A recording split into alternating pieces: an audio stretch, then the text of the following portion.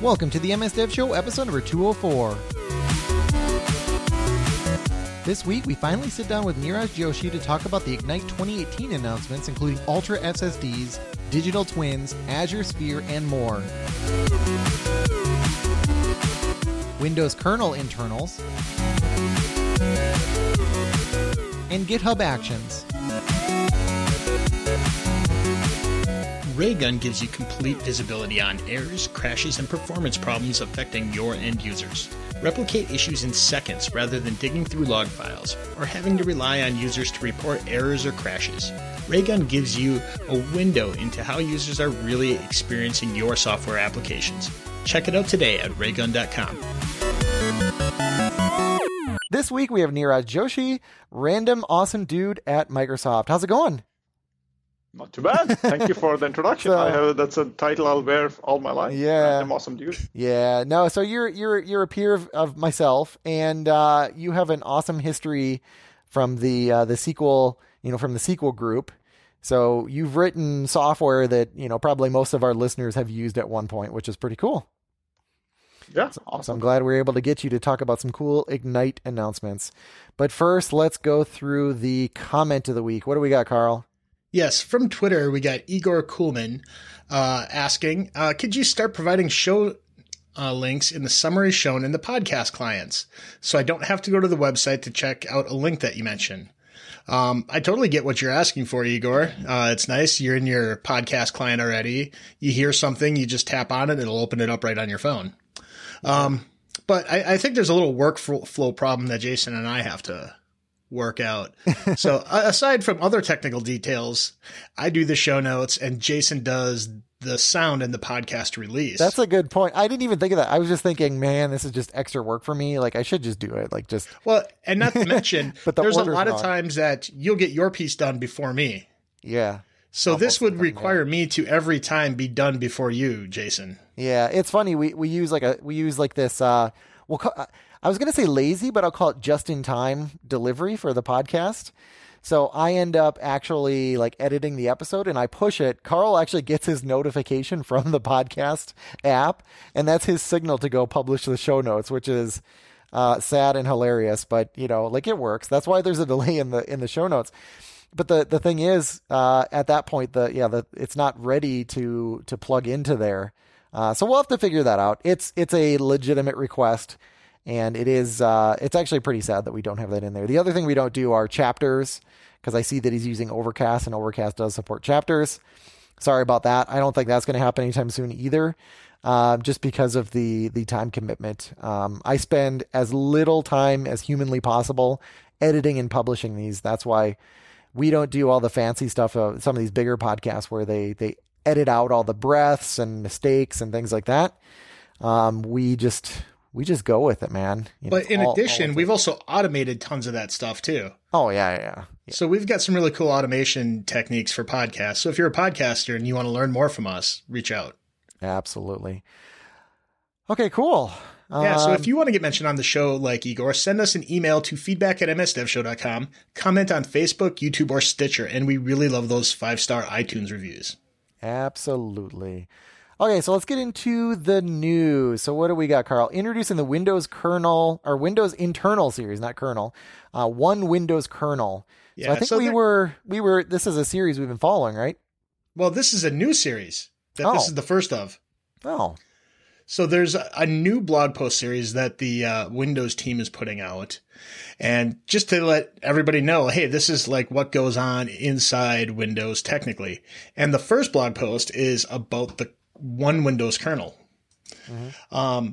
So I think that we'll let everybody kind of peek into this blog post if they're interested in it. There's a lot of techie details. Mm-hmm. And it's a lot of reading and it's pretty meaty. So if you're into that kind of thing, if you're curious, what goes on inside Windows, you might want to put this in your RSS reader or, peruse this at your own schedule. Perfect. So we'll have that in the show notes, but not in your podcast reader. And then the next one here, introducing GitHub Actions. I saw this. People are going crazy about this on Twitter. Yeah, so this is a way to really declaratively put into code what your workflow automation is once it gets into GitHub. Yeah. So, but this doesn't replace like your build process or anything, right? It looks like it kicks off your bit. Yeah. So this looks like it's sort of meta, right? Like it's maybe kicking off the build process and then going and doing some of the deployment options. Yeah. I think you could probably, if you really wanted to, you could use this, to replace your build process, but it's really more to supplement and extend that whole CI/CD pipeline that you might already be using. Make it easier, make it consistent across all of your, different environments. Yeah, it looks like it's focusing, like I said, mostly on deployment, which is great because I think there's a lot of overlap with the Azure DevOps platform with the build pipelines. Which is really great for setting up a build process and actually going through the steps of restoring packages, actually doing your build process on different machines and that whole thing. So it looks like this is like one layer above that and helps orchestrate from that perspective. So that is very cool. And like I said, I think it'll be really neat to see how these things become more integrated over time. And, it's so nice now being able to do this stuff in the cloud and not have to figure out how to like run all these builds locally and do all this manual orchestration. I love having all this automation around check-ins and just being able to push a button and have this stuff happen, or not even push a button. Is this like a trigger in terms of this whole serverless world trying to go IFTT completely, or what part of the actions does it do? Well, it's like sort of like everything is IFTT, right? when something happens, like do this other thing, and I'm just kind of looking through some of the things that they have here, and I think you're I don't think it doesn't look like you're going to do your build here unless it's something really simple. Just like Azure websites can do like a really basic build. It's kind of a loose definition of build in that particular case. So this is like for that higher level orchestration. So it looks like it can kick off your build process. And then whenever you have an artifact in there, you can push that to Docker Hub, which I actually like because it always did feel a little awkward. You can absolutely do this, but it feels awkward in my build process to actually publish from the build process to somewhere else. It is nice being able to like have that one layer above where I take that Docker container and then actually put it into production one layer above that. So, we're just giving everybody a heads up. I haven't gone through and used this yet. I do know one other piece of this that people were going crazy about was the secrets functionality. So you can actually do some secret management in there for for like the actual production information, which is great because I used to use before I started using like VSTS for my builds, I was using Travis CI. As a build process. It was great for pulling your code from GitHub, doing a build, and then it would have its own secret management, and it would know, how to deploy something and say, here's all the connection information and all those things that you need to know. And now that's built right into GitHub, which I think is a welcome addition because I want a trustworthy place to put those secrets. Like I don't even know who ran Travis CI. I don't know if they were just harvesting all my connection strings and all that kind of information. I'm sure they weren't, but I just it's one of these things where when it's another third party service, then I have to I have to go do some research on it. What were you saying in the chat here, Carl? Oh, it's me. I didn't. Oh, that was you. Yeah. It's an internal. As far as I know, this was used by a lot of Microsoft orgs. Oh, the Travis CI. Yeah. Yeah, but it's a public service. It's just a free public service, though. Oh, okay. I thought they did their own and then they open source it later on. So. Oh, maybe. I don't know who runs it. If it's Microsoft that runs it, then that's great. Like I'm not quite sure who I put my trust in is my point. So hopefully it was somebody trustworthy. Anything else, Neeraj? No. I think with the whole general secrets wall, I think the trend is to kind of try to go towards the HMS things or key vaults, right? Wherein you are now just trying to authenticate yourself to the key vault. That's the only part of that missing piece. But after that, there's no more secrets to be, managed or other ones, and you are just trying to have that own service run itself. Right? Yeah. Exactly. But I also have things like Docker Hub, like the username and password for, although I guess those get authenticated together, so that's probably not a big deal. But you're right. We're going to this world where you just have like one master key or master certificate, and then we have a super secure way of storing everything else. Okay, so let's get into the Ignite announcements. And I know we're, like relatively late to this, and I explained in a previous episode, we were... A lot of people jumped on this, and they were putting out the news, and it was basically just, sort of going through what the Microsoft announcements were. Now we've had a little bit of time, like some time has passed. Like I think people have a good understanding of like what's big news, what isn't big news, that type of thing. So I actually think the timing for this is pretty good. I did want to sort of lay out some things ahead of time. One big caveat is that, whenever Microsoft talks about services, you always have to look, is this private preview, is this public preview, or is this GA? And there's a massive difference between all three of those. Private preview means that you might not, you can't just go and click and say, like, give me that. You pretty much have to sign up and then cross your fingers that you get accepted into that program, depending on what you're, basically they'll usually ask some things about your workload. And if it's something that they're interested in testing, then they will bring you to the private preview. Then there's public preview, where you can just go out and click that. But there's no guarantee that service won't disappear. It won't change or dramatically. Change. Yeah, change. It could change dramatically. Like that's the whole point of testing in public is let's get this feedback. And if everybody says, "Hey, this is crap. You should have done it this other way," well, that's fine. It's public preview, so then you can shift gears. And so, don't build your production system on public previews is my point. And then if you see something as GA or generally available, that's when you can build your production system on it. That's when you're going to get official support and those types of things. So I just want to make that clear. Go ahead, Neeraj. There's one more point on that is Sure. pricing. So generally public preview overall is at 50% of the cost of GA. And that's important to note because otherwise you would have a massive sticker shock if you go and deploy in GA and you expect the same pricing. So yeah, and they're usually pretty good about labeling it like, hey, this is, this reflects preview pricing, but that's a good point. Is a rule of thumb is they generally charge 50%. So, you can take that risk and start building your stuff on it, but just know that nobody's going to listen when you complain if it changes or goes away, because that's the name of the game there. And then I also want to, in the show notes, we're going to have a link to a PDF that has sort of an outline of all the announcements, even more than we're even going through here. So I recommend going and checking that out as well. And that's actually what we built a lot of this off of. So I think we should just get into it. I think the first big section is around data. And this was a very data focused Ignite, and that's why we wanted to get Neeraj on here, because he's our data guy. So Neeraj, I don't know what you want to talk about first. What are you chomping at the bit to talk about first? I'm chomping at the bit to talk about SQL. I mean, I'm a SQL guy. Right? Big shock. No surprises there, yeah. But there was just a ton of announcements at Ignite. I mean, I had heard murmurs of that from the SQL product group for some time. Of course, I couldn't talk publicly till we actually announced it. But I do see some significant, updates which are going on and sort of radically changing what SQL Server looks like, right? I mean, the SQL Server of old, I was there since SQL 2000 or 2000 timeframes. And now, I mean, we are one of the only few databases was able to keep up with the times. I mean, I would say commercially available. I do have a tremendous amount of respect for Postgres, MySQL, but amongst the other big competitors, I do see SQL as one of the leading ones, keeping lockstep with whatever cloud scale essentially means, right? Mm-hmm.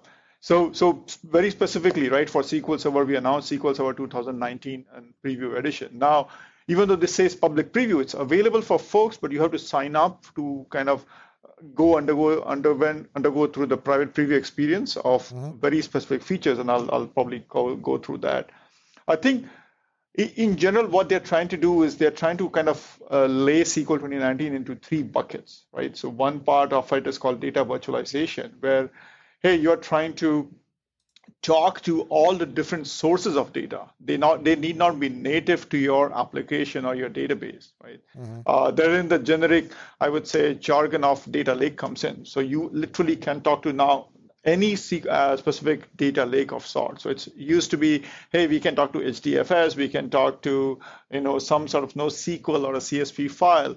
With 2019, they've kind of opened the gates, and now you can connect to an Oracle table, you can connect to a Teradata one or a SQL DW, and essentially treat them as an external table, right? And how does that actually work? I mean, like if I have a pile of CSV files, like can I have SQL work against that? Yes, absolutely. So the technology amazing. has been there since SQL 2016, but it's getting better and better, called Polybase. It's you essentially declare it as an external table, and once it links over to the CSV file and reads of that.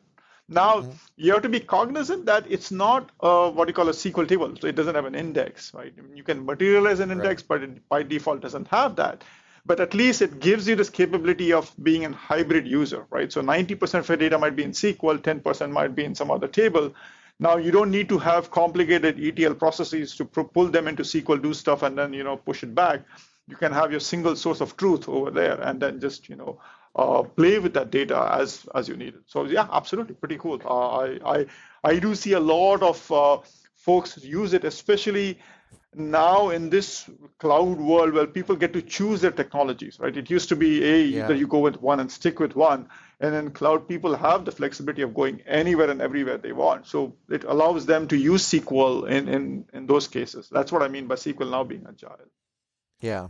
So one of the other things that was mentioned in this announcement is that it also has a built-in Spark and Hadoop distributed file system. What does that even mean for people who aren't used to that? Yeah. I mean, I know that actually was the big one. So that's my second pillar. But thanks for the segue, Carl. Is this actually has been huge, right? I mean, if you just parse that, like before with data virtualization, we had the ability to talk to an HDFS layer, right? So you could, using Polybase, connect to an HDFS data source and read from that.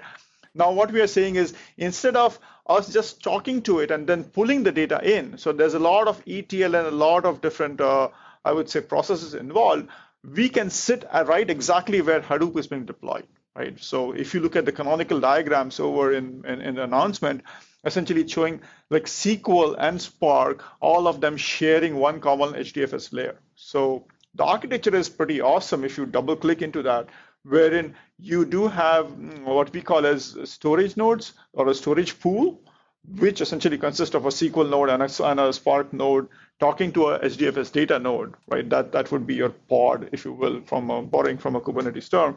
But and then you would essentially have a compute pool on top, and then you could have a SQL master instance. So the way it would flow through is the SQL master instance can directly read from HDFS, but if you need to do complicated, let's say, query join tasks from different sets of pools in HDFS, you can do that. Now, if you combine that with the first part, what I talked about with data virtualization, is you can have a secondary pool talking to external data sources like Teradata, Mongo, Oracle, and you can have some data sources talking to HDFS, some data sources having native SQL, and all of it can be joined together in the compute pool and then served up directly to your app or your BI or analytics tool, as the case may be. So it's truly a big hybrid kind of scalable architecture. Before it was SQL excelled in just scale up and scale down, right from 1 core to 256 cores, whatever you want. And now this is truly going towards a scale out model, wherein you could have different disparate data sources, and you can use SQL as the point of intersection and joins, and then serve it off to customers. So what if I'm a SQL purist, right? Like I'm like, no, I don't want to use any of these other technologies. Does that just mean that SQL itself now can scale out as well, or is that not the case? No. So thanks for that. Okay. SQL itself will not directly scale out, right? I mean, and there are nuances there. Like SQL is still as a single engine kind of a player, single master, if you will. SQL is not currently in the multi-master space. And that said, the amount of scale out you need for exploring or going into different kind of, I would say, as much as you want, or turning the dial, is available in Azure SQL Azure DB. And that's actually a second part which I'll come by, but hold on to that thought. We will come on to that from a SQL purist part of view, right? And the keyword there is hyperscale, right? How do we go to the hyperscale when we want it? Yeah, and before we move on, like I want to make sure I understand this too. So if I want to, I can obviously, in this system, I can write my SQL queries like I always had. But if I want to start mixing in some big data things and I want to run like a Spark query against it, so I can do that then? That all sort of sits together at that point? Absolutely right. So you can have your SQL and your Spark queries running on the same data sets instead of having to ETL different data sources and trying to run queries and then cool. shipping them off. So that's awesome. Yeah, it's awesome. I mean, it's a first step, right? I mean, people have been asking, hey, where is SQL in terms of this big data space, right? And till now we have had different technologies playing that. It always felt like it's over there, right? And now it's just like boom, like it's right there as part of this sort of unified data strategy. Very cool. Yep. I'm getting it now. Yeah, and I think I also I think I'm at this point I need to play with it more in terms of to understand the scope of it, right? And one thing I want to emphasize is this is not just Azure, this is SQL, right? So you can use it in any cloud of your choice or even your private data center, and it'll still behave the exact same way. So you can have a complete Hadoop system with SQL embedded in that entire HDFS system and use SQL relational queries or your favorite tools. And still be operational, right? So we obviously do light up Azure in different ways, but the whole part of SQL is you just can take it and play with it in your existing platforms of choice. Yep, very cool. What do you want to talk about next on data? So the third pillar on that SQL announcement has been around this entire AI platform, right? I mean, it's a matter of just reinforcing that SQL, since the last two releases, we actually now have built-in R and Python processing within SQL itself, right? We have a predicts function over, and all of that is also to make sure you are processing your data or your ML models right where the data lives, right? And coming back to this big data concept over. Mm-hmm. So that's also, there's not too many people who realize how awesome in that sense is. It's a mind shift. If you have a lot of data in SQL, you don't need to, again, kind of deploy a separate model or a separate service to kind of process that model. Most of your ML models are written in Python or R, and you absolutely can leverage InProc inside the SQL Server environment itself, right? So there are a bunch of enhancements in SQL 2019 going forward for that specific effort, right? Yeah. So I mean, overall, I'm just really impressed though by SQL Server and how it's been able to keep up with the times. I mean, something that's been around for as long as it has been, and it hasn't gone down some weird path where everybody's like, what the heck are you doing? Like it's, every time I talk to people, I mean, they're always, if they're using SQL or now even some of these big data technologies, like they're always excited about what's coming. Yep. So it's really impressive from that standpoint. No, I 100% agree because it is impressive, right? I mean, it is impressive given the mind shift and the amount of different, thought processes you have to go up with. It's easy for a startup kind of a thing, which I think Azure was, I would say 7 years ago, right? To come up with something radically new with, blob storage and to an extent even Cosmos DB, right? I mean, they just ground up, rewrote themselves. Whereas for SQL to take an existing code base, an existing user base, and then slowly shift gears into how do you do cloud scale or how do you adapt to the different needs of your customers has been just phenomenal, right? I do know there are some super smart people over there. So absolutely. Okay, what's next? So the next part, actually, like we talked about, was regarding the SQL hyperscale, right? And there's managed instance part of it. So managed instance is one, which is an Azure deployment or Azure SKU, is something very easy to explain in the sense it's just taking a SQL instance, shoving it up to the cloud and not letting any of the DBAs worry about it. So like Azure manages it for you end to end. You don't need to worry about it. Exactly. Right. Because we know, I mean, we should give a little bit of background on this too. Like, all of us on here, like we talk to partners and they install SQL in a VM and then it doesn't perform very well. And they're like, oh man, what is wrong with Azure? And it's like, well, like this is very complicated. There's tuning on SQL. There's like tuning of the machine. There's like so many variables in here. So, I mean, does this solve, like the majority of those issues? Yeah, I mean, I think the one thing which you didn't mention, I would like to highlight as well, is about HANTR, right? Every single time when you're deploying it, there is whole sorts of things you need to worry about, right? I mean, you need to do a lot of testing. You need to have a lot of training practices and making sure your app is resilient or DB is resilient. And setting the entire high availability disaster recovery of SQL, right? I mean, admittedly, SQL does make it easy. We have a lot of features that include always on and availability groups, so on and so forth. That said, there is still an extra works of, hey, have I tested it enough? What's my downtime? What's my SLAs around that? And having not to worry and not to have resources dedicated towards that is a huge, I would say, mind shift unlocking for our partners, right? So when we talk to let's say folks, they want to make it developer centric. They want to kind of build the next new features for their own apps and not worry about what's my retention strategy on my database and how am I going to manage it. So that's why the managed instance comes into play. The second part, I mean, again, one more thing, sorry, Carl, is we used to have Azure DB, and we still have it, and it's awesome. And we have some features coming talking about. I was gonna say it's not used to, like it's a thing. It's still there, but for the longest period of time, the only managed part of database was Azure SQL database, and it was a database-centric management of that. This is the first time we've gone to an instance-centric of it. So you can have multi-databases, you can have CLR, you can have cross-database queries, all of those things which a lot of existing apps have depended on. Now can be completely handed off to Azure. And But it's not a replacement by any stretch, right? No, it's not. It essentially is kind of wide. I don't want to worry anybody who's using like the managed instances or not the managed. Man, this is going to be really tough to talk about.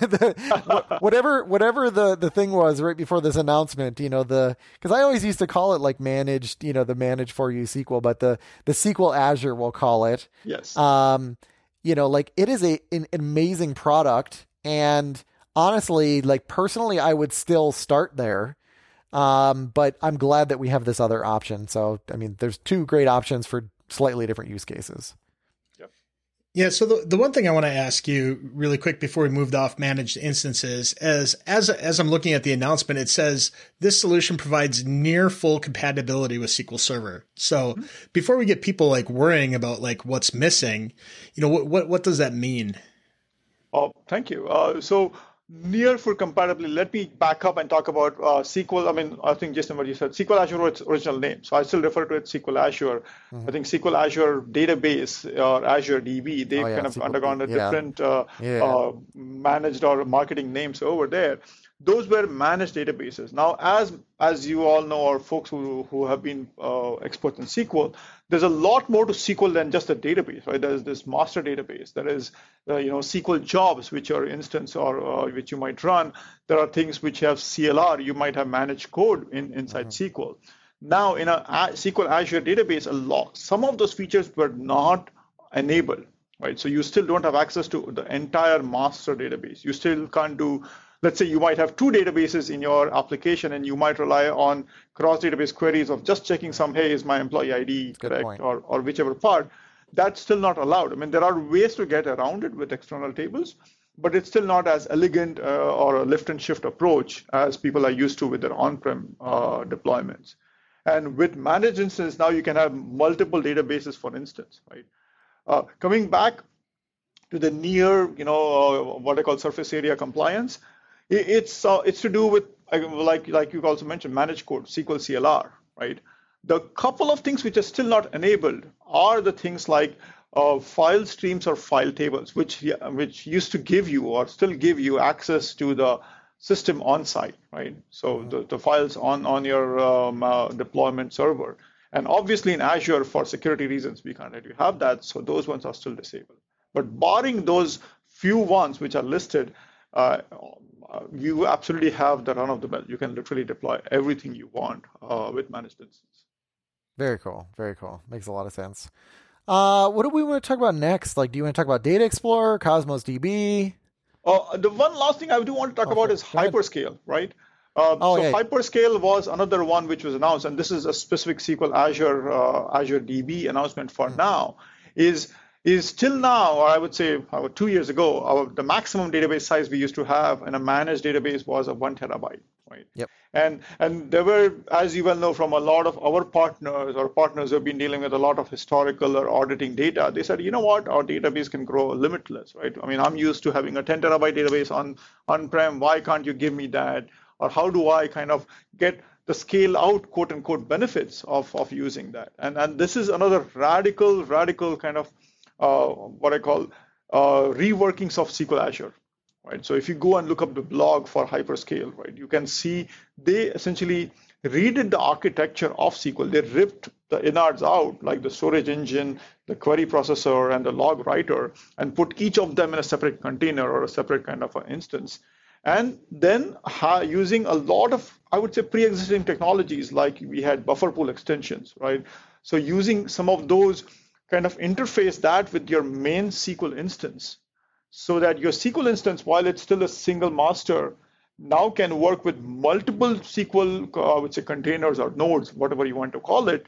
And each of those can grow out sizes of 1 terabyte and more, right? Mm-hmm. And then at the log side, they did several innovations trying to say, hey, we can let the log scale limitlessly. We don't have to truncate the log. So in cases of auditory reasons or regulatory reasons, we can still keep the entire ones and still have a mechanism of kind of going from a premium storage to a regular Azure storage for TCO optimizations, get that end-to-end done.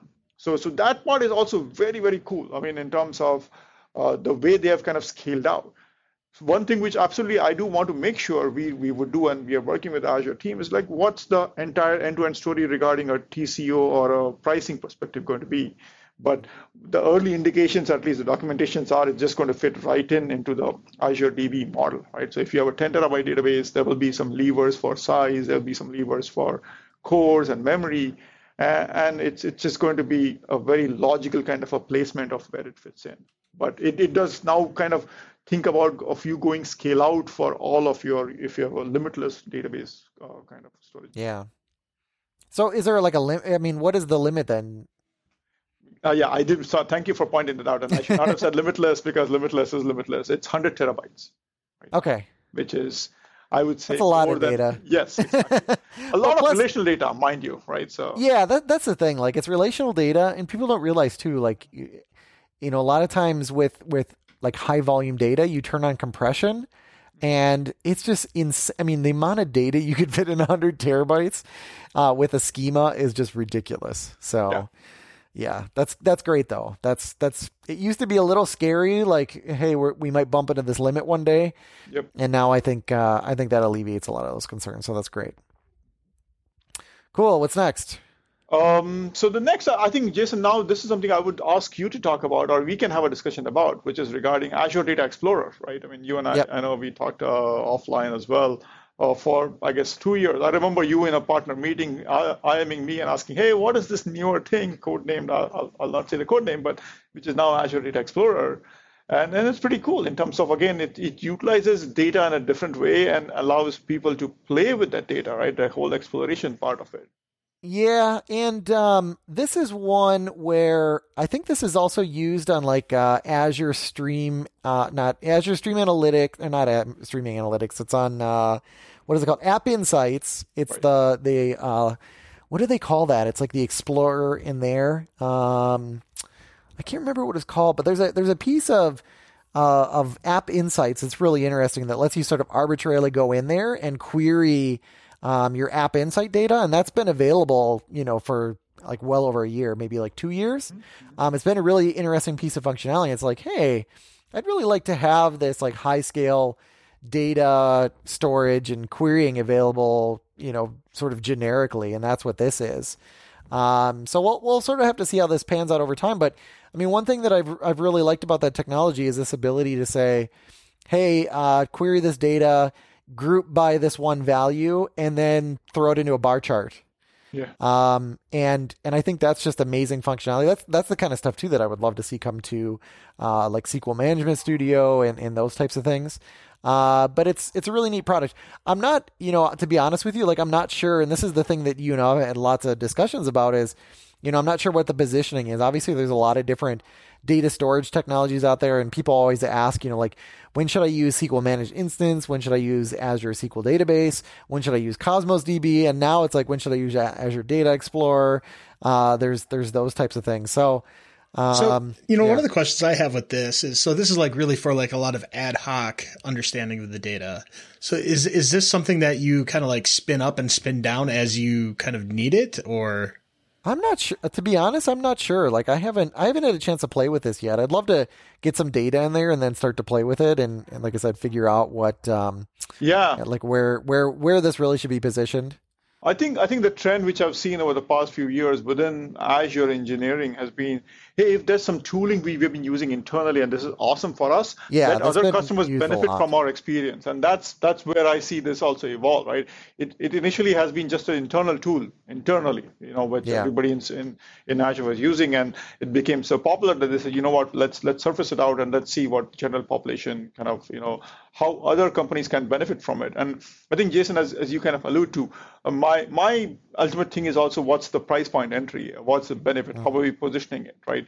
And it's, I think the case is out there, right? I mean, the exploration, the experience is fantastic. We just need to make sure it's the right product or the right recommendation, and then we'll see how that kind of works out. So right now it's in preview, and it is $40 per core per month. So ultimately it'll be $80 per core per month. And then it looks like there's a storage component to it as well. So yeah, I just don't know yet. This isn't something I've been able to use much. Oh yeah. So right here, it mentions that it was used in Log Analytics, which, like I said, is part of App Insights. It's also part of Application Insights. That's it. Kind of interesting. They called them out separately because I think that's basically the same thing. But then Time Series Insights, it's also used as a backend for that. And then this one I wasn't aware of, but Windows Defender Advanced Threat Protection. Mm-hmm. So that was new to me. Like I said, the queries on this I think are really cool. I think it's really it is really good for data exploration. Like being able to visualize that. Like SQL Management Studio also has this trick where you can do like the geospatial data and view it in a map. Right. I just want to see more of that. Like, don't just give me a table, this grid of values. Like, let me start telling you how to display the data. And then that really helps, us as developers. Like, once I see that it's in the format that I want, like, oh yeah, that's the right data, and I can see it in this format, it makes it a lot quicker for me to sort of prototype and then actually build out, what I'm going to ship to an end user. So I think, yeah, you're right. I mean, historically, my experience has been a lot of this also comes in. I think, in my view, the best BI tool of all time, I mean, no disrespect to SQL Management Studio, is Excel.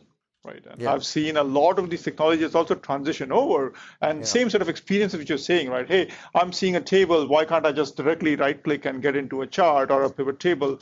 And I remember 10 years ago, all of these technologies were in SQL, and they just made it so much more easier to pop it into Excel, right? Even Column Store, a lot of the same ones are coming up to the consumer level. And kind of taking that analogy further is, we have been used to some data kind of exploration ourselves and munging the data in not so elegant ways.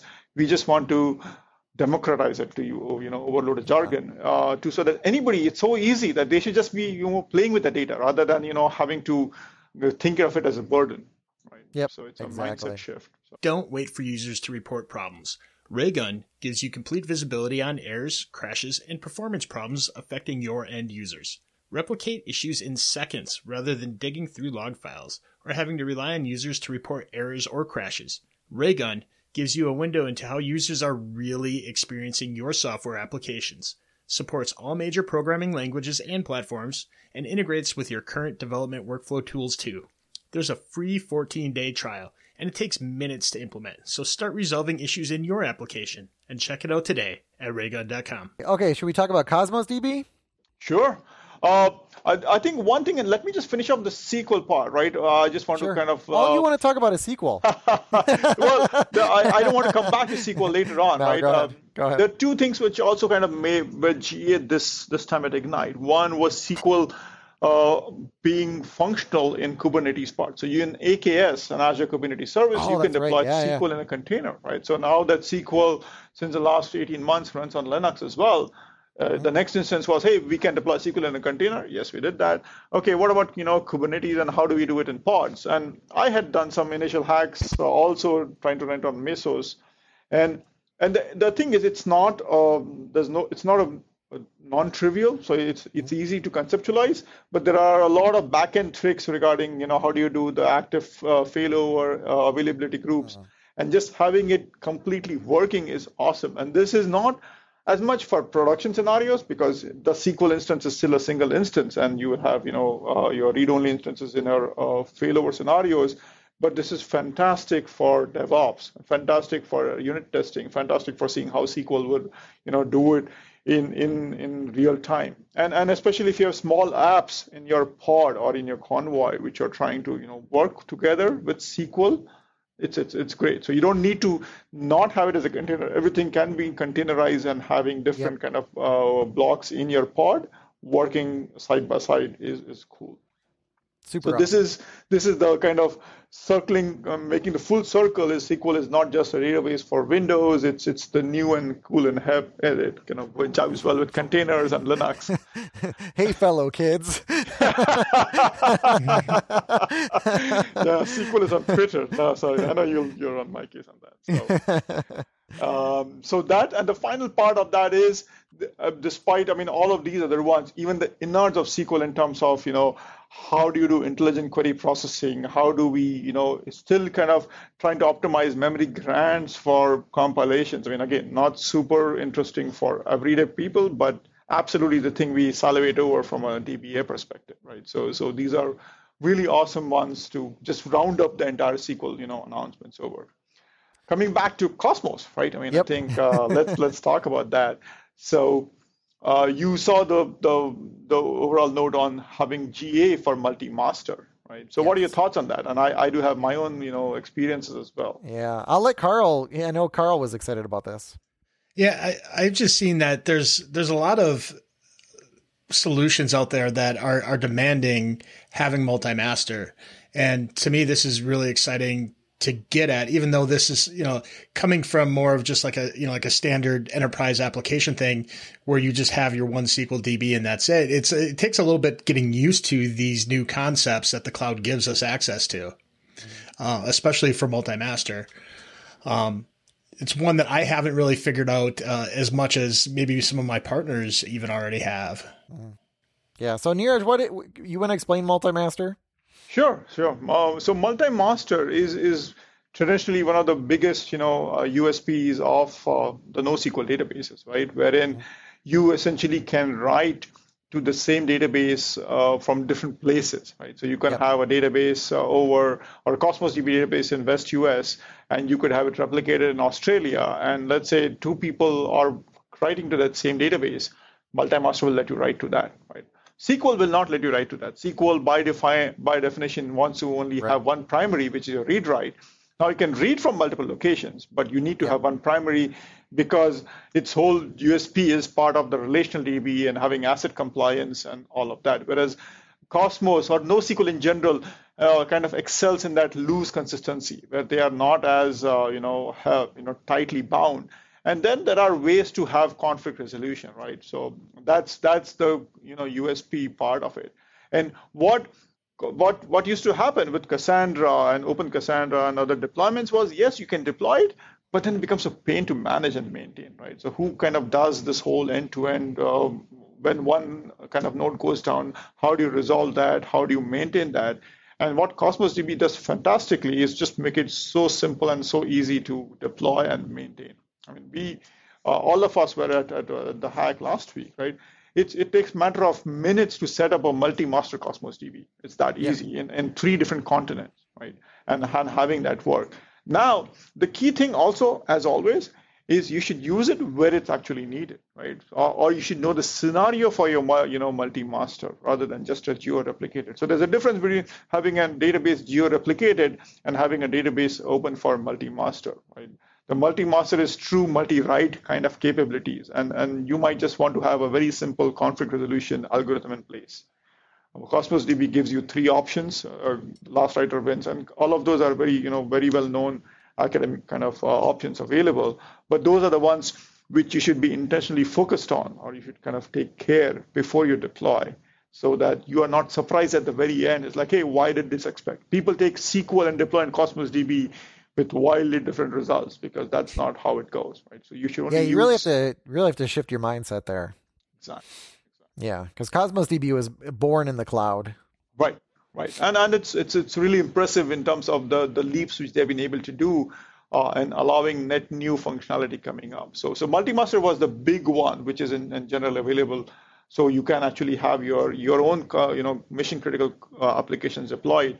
One more thing we announced in preview is around having a Cassandra API. That's another exciting thing, which is also going to help a lot of our partners. So as you remember, Cosmos DB took the step of being multimodal, right? So it can not only talk with, let's say, the SQL interface, but it can talk into a graph interface with Gremlin, or it can talk with MongoDB API. And now having the Cassandra API now enables more and more applications also to seamlessly kind of pivot towards cloud, right? And not have to tremendously rewrite all of the applications to support it. Now, that said, one important thing to absolutely note is it's never going to be 100% compatible with Cassandra API.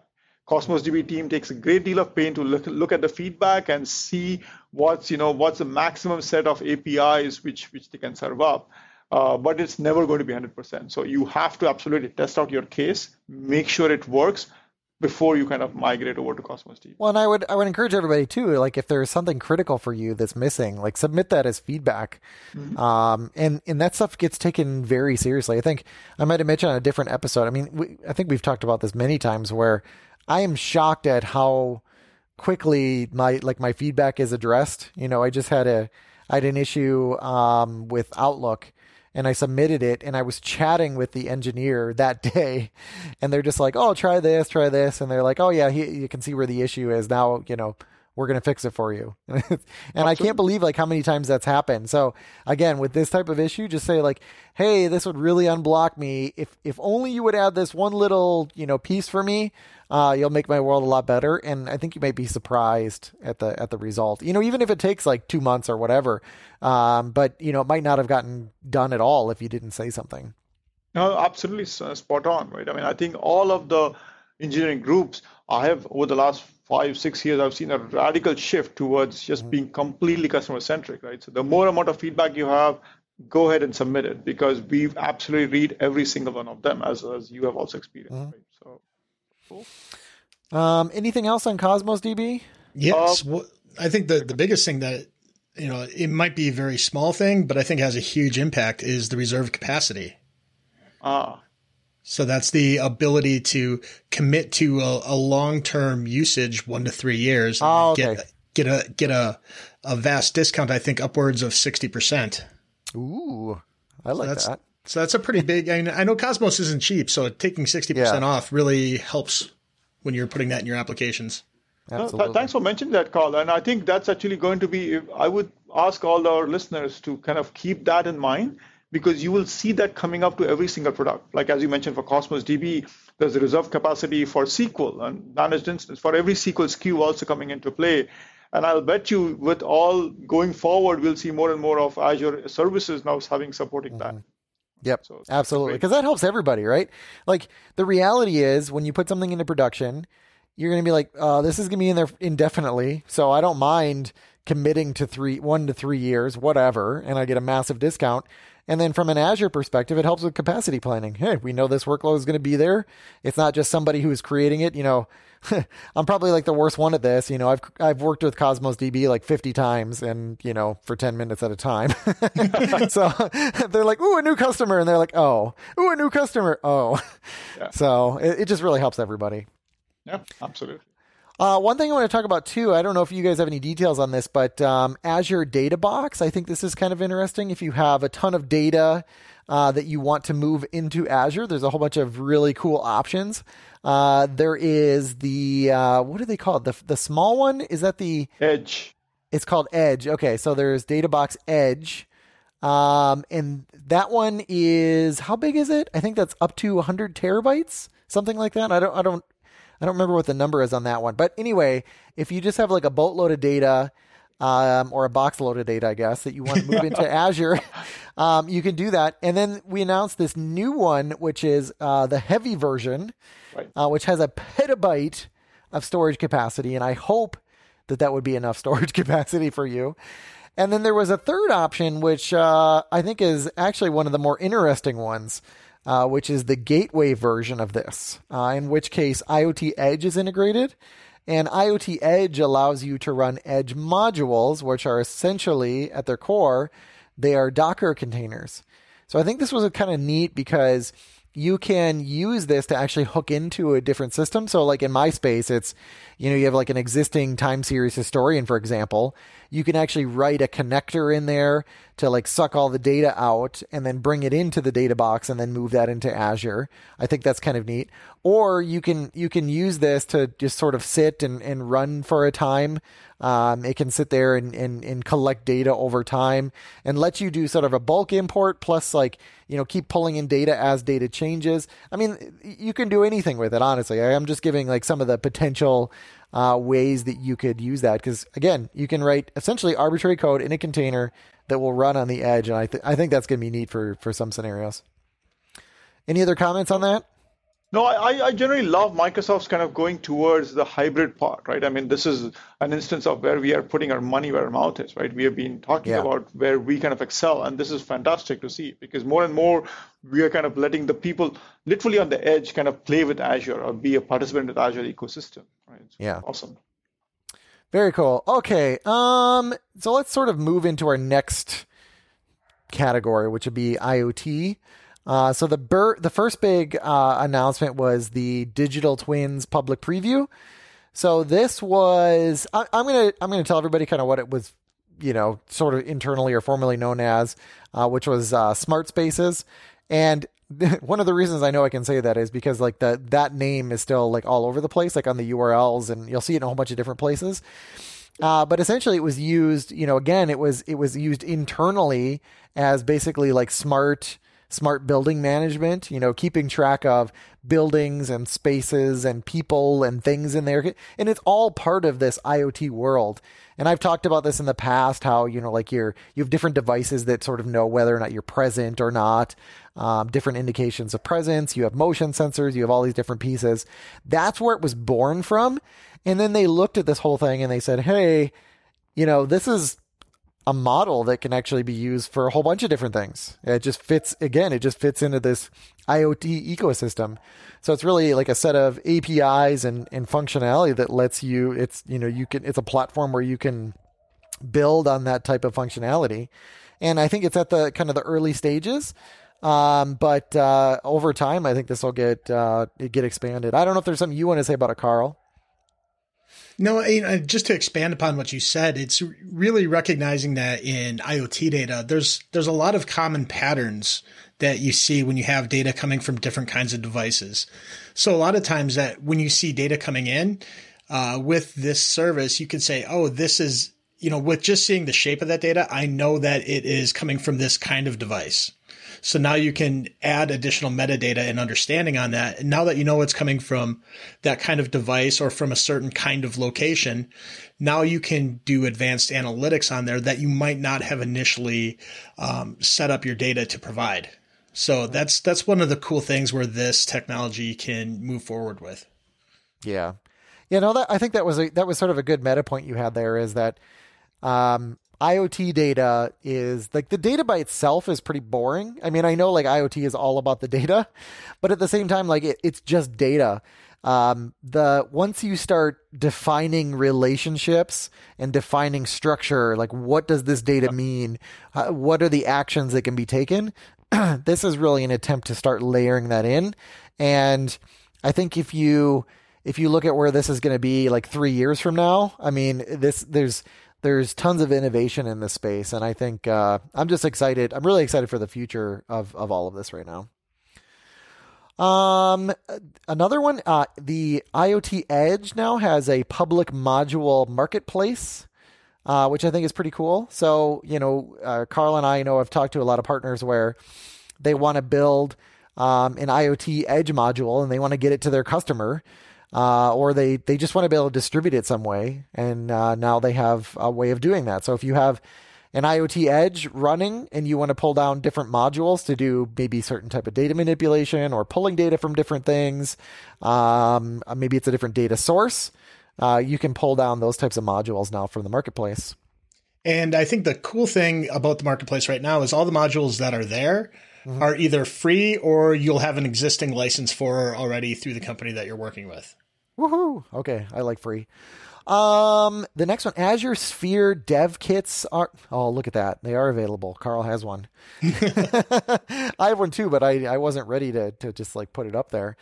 So I don't know if you want to describe what Azure Sphere is. I mean, I can give like kind of a super high level overview. I mean, it's meant to be basically a chip and a custom stack that is secure by default so that you can IoT enable devices, right? Like if you have a TV and it's like, I want to IoT enable this, and maybe I think I want some security because I don't want your TV hacked. This is a good way to do that. Yeah, I mean, the biggest thing that I've had, just having years and years of IoT experience, usually the first time when you walk in to talk to somebody about IoT, the first question is security. Yep. Mm-hmm. And really, we're kind of sick of having that discussion in the IoT space. So, I don't think that was the impetus of this. It was a little joke, tongue in cheek, but really what this is taking a look at designing something with security as the first important thing in mind from every step. Yeah. So we've always had secure cloud services. So that hasn't been a problem when you look at that in the IoT space. But what has been the devices itself. So devices are a combination of hardware, the operating system, and the software on it. So building a device that is secure in even the way that the circuits are laid out. You don't have circuits that can accidentally cross the wrong way or provide access to, a very secure part of memory. You don't want people or add a tiny little chip in there. Yeah, you don't want to add a tiny chip in there and all of a sudden get this access. The operating system is a custom Linux kernel. It's not the standard one. It's something that's been just really looked at and locked down. And even when you're writing your applications, those are hosted into a secure separate part of memory in the chip. So when you look at this, you're tying all these different threads together. And if you stay within the ecosystem, you can say that this is as secure as we can make this. Yeah. Oh, good point. Yeah. I think one of the things which I was going to add is it's also a kind of a play into our confidential computing space, right? Where we are trying to have security enclaves and having them just be trusted and not everything else. Yeah. And in a previous episode, it was quite a while ago that I talked about, I think it's the 7 tenets of security. And it was talking about all the pieces that you need. And this is built out of decades of experience in building secure systems. That was actually like, that was the, what went into this chip essentially, and the hardware and software stack. So that's really cool. Like that is, if you have only 6 of them, you can be hacked. If you have all 7, I'm not going to say you can't be hacked, but it encompasses like the entirety of the world's security knowledge at this point about how you build and maintain a secure device, which is pretty cool. Okay. Any other IoT stuff you wanted to mention, Carl? I think we're good for now. Okay. And then I want to talk about basically like general Azure and Windows news. And some of these we're going to go through really quickly. So really, just think of them as pointers for you to go look at. So Windows Server 2019 is going GA this month. Maybe it already did. I don't know what the actual day is that it's going GA, but it will be this month. I don't have much else to say about that. Azure Ultra SSDs. Which is a cool name. I do worry that we're going to run out of names that imply like something faster. Like I don't know what is faster than Ultra. Super fast Ultra, or whatever. Yeah, or like Plaid. Yeah, I'm actually excited about this feature. I mean, all kidding aside, I actually literally talked to a partner a week before, and they have been working on this, or they've been trying to play with it. And this kind of for a long time, we had this gap between on-prem and Azure, right? They were used to a lot of fast systems on on-prem, and in Azure, or I would say, let me just put it in a cloud world, there was this latency gap. And this, for the very first time, for data-heavy workloads or IO-heavy workloads, is absolutely closing that gap. So I'm keeping a very, very close eye on this coming from. Yeah, up to 64 terabytes in size and up to 160,000 IOPS. Exactly. So how can we get those in our laptops? It's called Remote Desktop, Carl. Okay. And I'm not paying that bill. Yeah. That's on your personal subscription. Darn it. Yeah. And then we announced premium files. So this was basically the Azure files, but the premium edition of that. So it's SSD backed file. So this is like an SMB file share, but with backed by SSD, which is pretty cool.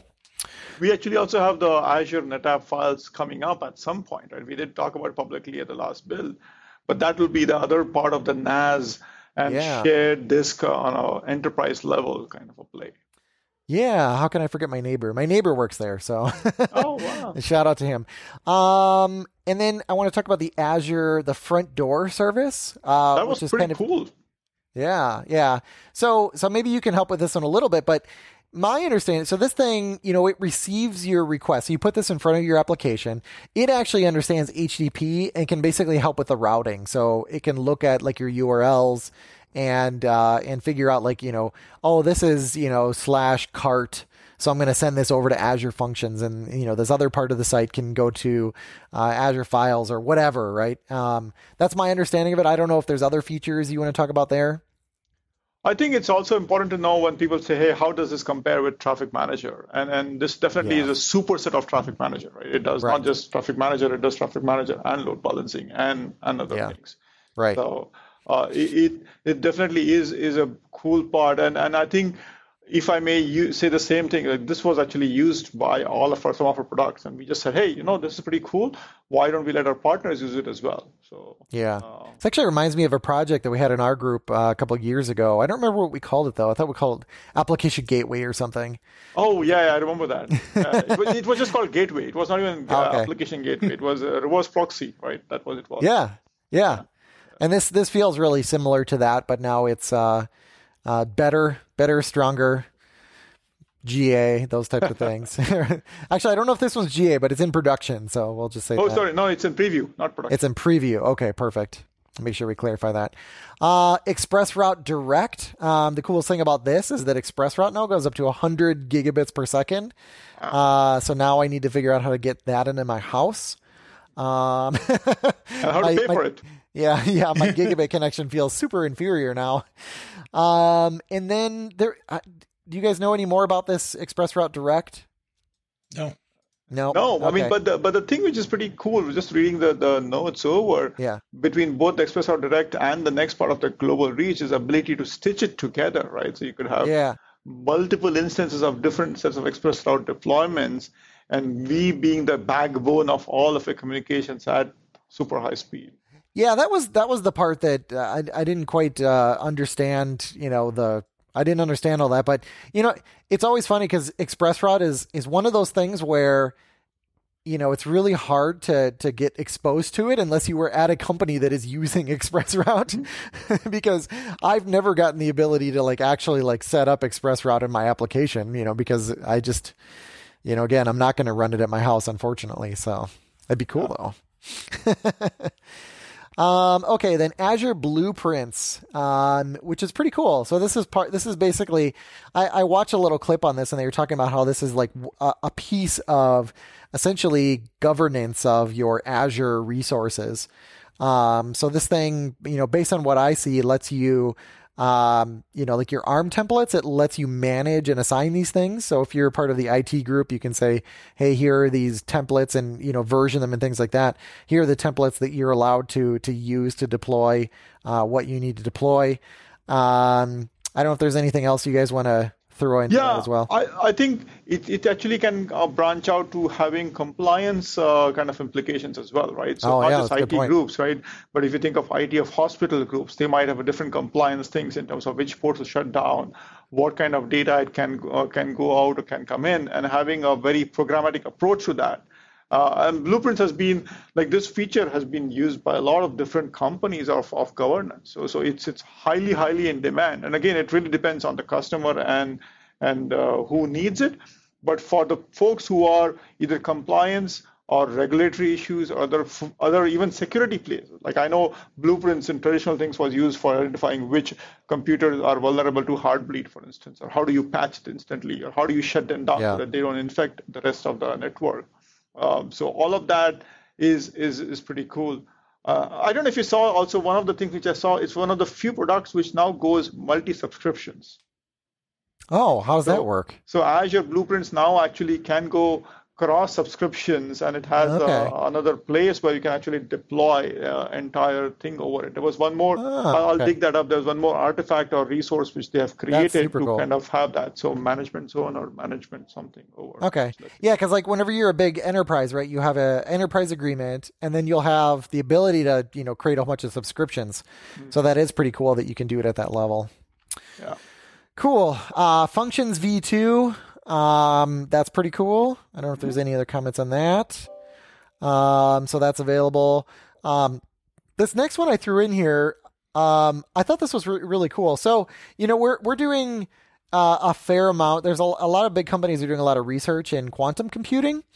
And I don't know if you guys have ever seen a presentation on some of the implications of this. I think what's really neat about it is, like our research group has done a lot of work in quantum computing, and we actually have the ability, and I think, this is the case like with a lot of companies, this ability to emulate quantum computing, which is kind of neat because, as if you're emulating something that's supposed to be like orders of magnitude faster, obviously it's going to be super, super, super slow. So you say, well, why am I trying to do this? Why would I try to emulate something like this? But and we really should have a whole podcast on this, but what's cool about it is they have found that whenever they try to make, like quantum algorithms are just totally different than a normal computer algorithm. What they found is they will come up with a quantum algorithm for something. They'll run it through an emulator, which could take weeks or months or whatever. And then it spits out the answer, and it actually is solving problems that we didn't have good solutions to before. It's actually coming up with novel solutions. So in this case, they added, this chemical simulation, but there actually is value in running emulated quantum computing in a space like chemical simulation, which is totally mind-blowing, right? I also wanted to ask you about when you have two different words meaning very similar things, right? You are saying emulation for a simulation library, right? So just wanted to elucidate. So you're emulating the quantum computer. So this is not using a quantum computer, and it is a chemical simulation, which is running in the emulated quantum computer. Which again, it just blows my mind that this is actually useful. It's just really cool that we're actually seeing benefits from quantum computing, even without having a quantum computer. I know there's like quantum processors out there and stuff like that, but this is like in the mainstream, you can actually use this. I've heard it used for like traffic analysis and things like that as well, which is pretty cool. Windows Virtual Desktop, which is pretty cool. I'm probably going to butcher this, but it's essentially a lot of partners have been asking for like remote visualization or this ability to have like a managed offering for remote desktop computers. I know there used to be something called Remote App. And I think it's, sort of a newer iteration of that technology because a lot of companies were asking for this. I think there's a lot of demand for something like this, being able to have your users, create that virtual desktop and use that, use an Azure virtual machine. And then Carl can actually use that so that he can use his Ultra SSD. So we'll give Carl a managed desktop. Anything else you wanted to mention on that? No, I was just mentioning our chat window, the quantum computing. The talk reminded me of Paul Allen, right? I mean, I think and we should probably take a moment to express our condolences. But he was absolutely influential in all things technology, right? I mean, the edge of technology, so to speak, and pushing things further. So, yeah. Yeah, that was really sad to hear about his passing. He was only 65, and that was really tough to hear. Yep. So. Let's see. Oh, Microsoft Learn. I think you might have just pasted this in, Carl. Yeah. So if you go to learn.microsoft.com, there's a lot of new additional training courses that you can take that are interactive, step-by-step, small tutorials that you can do in small chunks where they keep your track of your progress and stuff like that, that help you get trained really quickly on all sorts of Windows and Azure topics. And what's cool is because we've had like other similar things. You had Microsoft Virtual Academy, but if you look at those are like hour-long modules, and there's like 8 or 12 of them to a topic. Well, this is meant to be done in like minutes at a time. And you can, it's like choose your own adventure. Like you can pick the path that you want to take there, which is really nice. So I'm going to put that on my list. I need to go through that. I need to. It's super cool. I mean, I actually got my son working on Python on one of those ones, right? Oh, that's cool. Yeah. He doesn't need to know anything about Azure, but he's just spinning up Python notebooks behind the scenes and with Jupyter and just rerunning Python, listening to some of the talks. But it's that easy, right? It doesn't require too much of in-depth, technical knowledge. And you absolutely can go as deep as you want, but it's super easy to learn. Okay, I guess I'll point my son at that too then. That's a great idea. Because I think Python would be useful. I think my middle son, actually, I think he's going to be learning some Python in school, which is neat. Very cool stuff. I think it's great to learn. I think it's great when kids can just, instead of, they always do have to start on like something really simple, but I think you should quickly push kids into something that is both easy to use and, infinitely powerful, like Python is. Yeah, no, I agree. I mean, I remember learning Pascal when I was a kid, and like COBOL and Pascal is no longer relevant, right?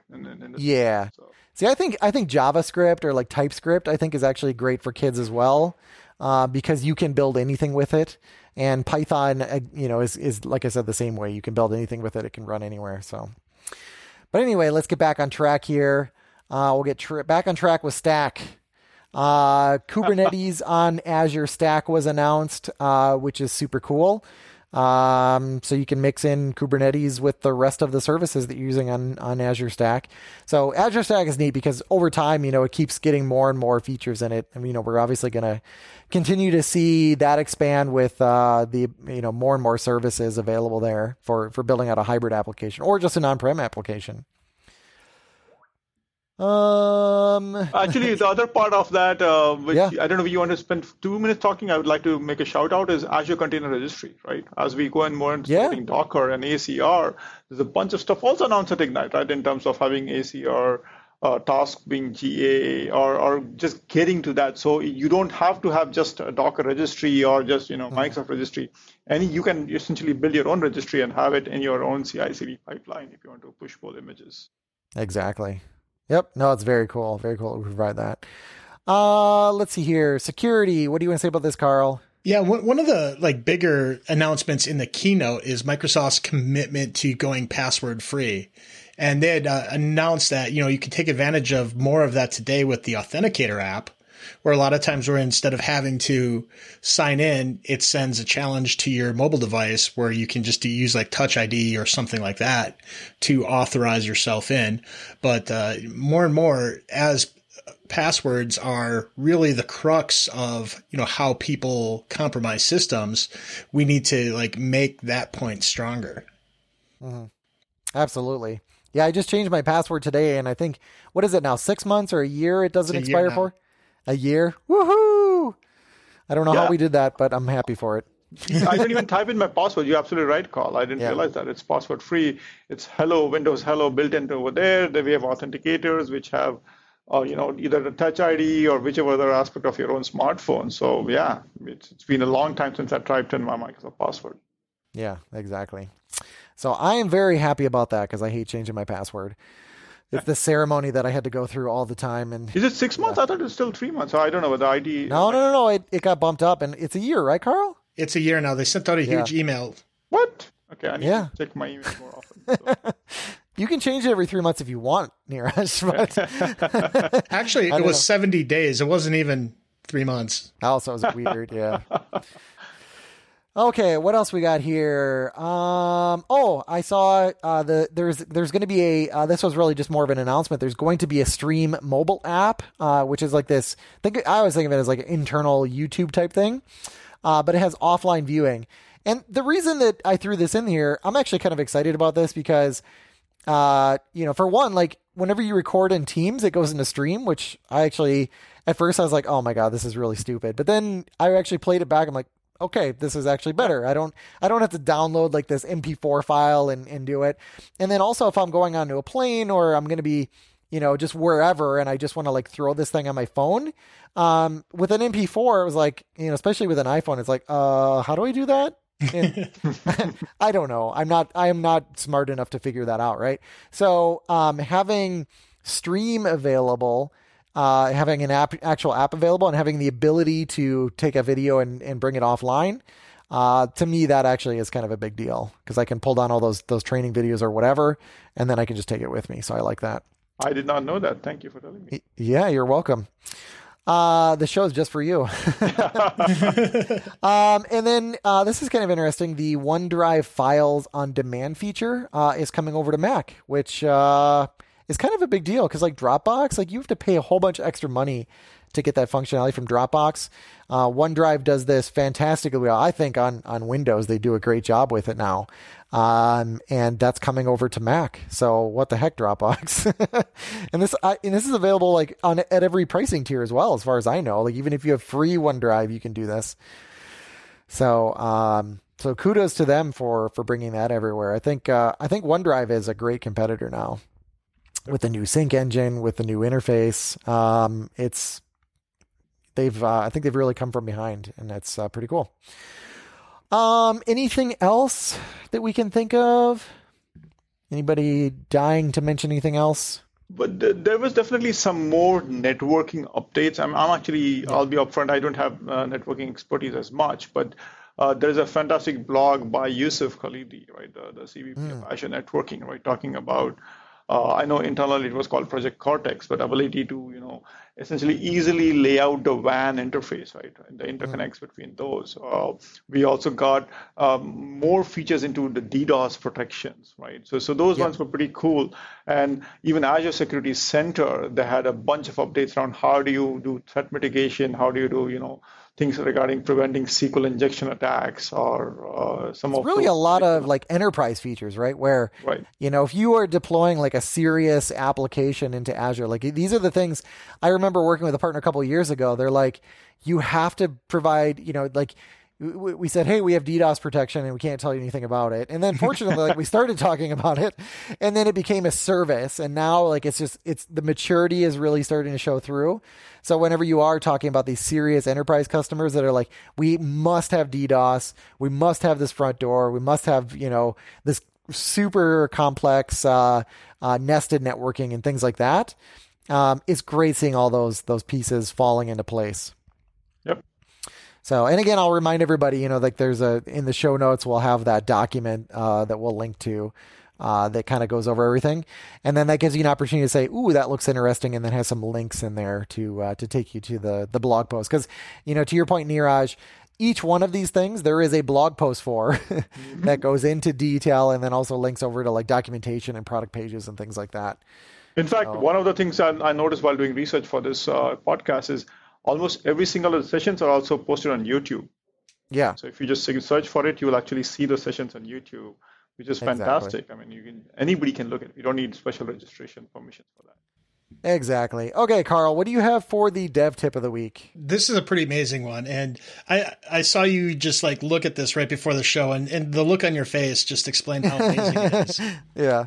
So remember, like in the control panel, you can go into sound. And if you look on there, there's the way that it's set up now. You actually look either on the right or underneath. There's a link that says sound control panel. And that'll pull up the like really old school dialog box that probably goes back to like Windows XP or earlier.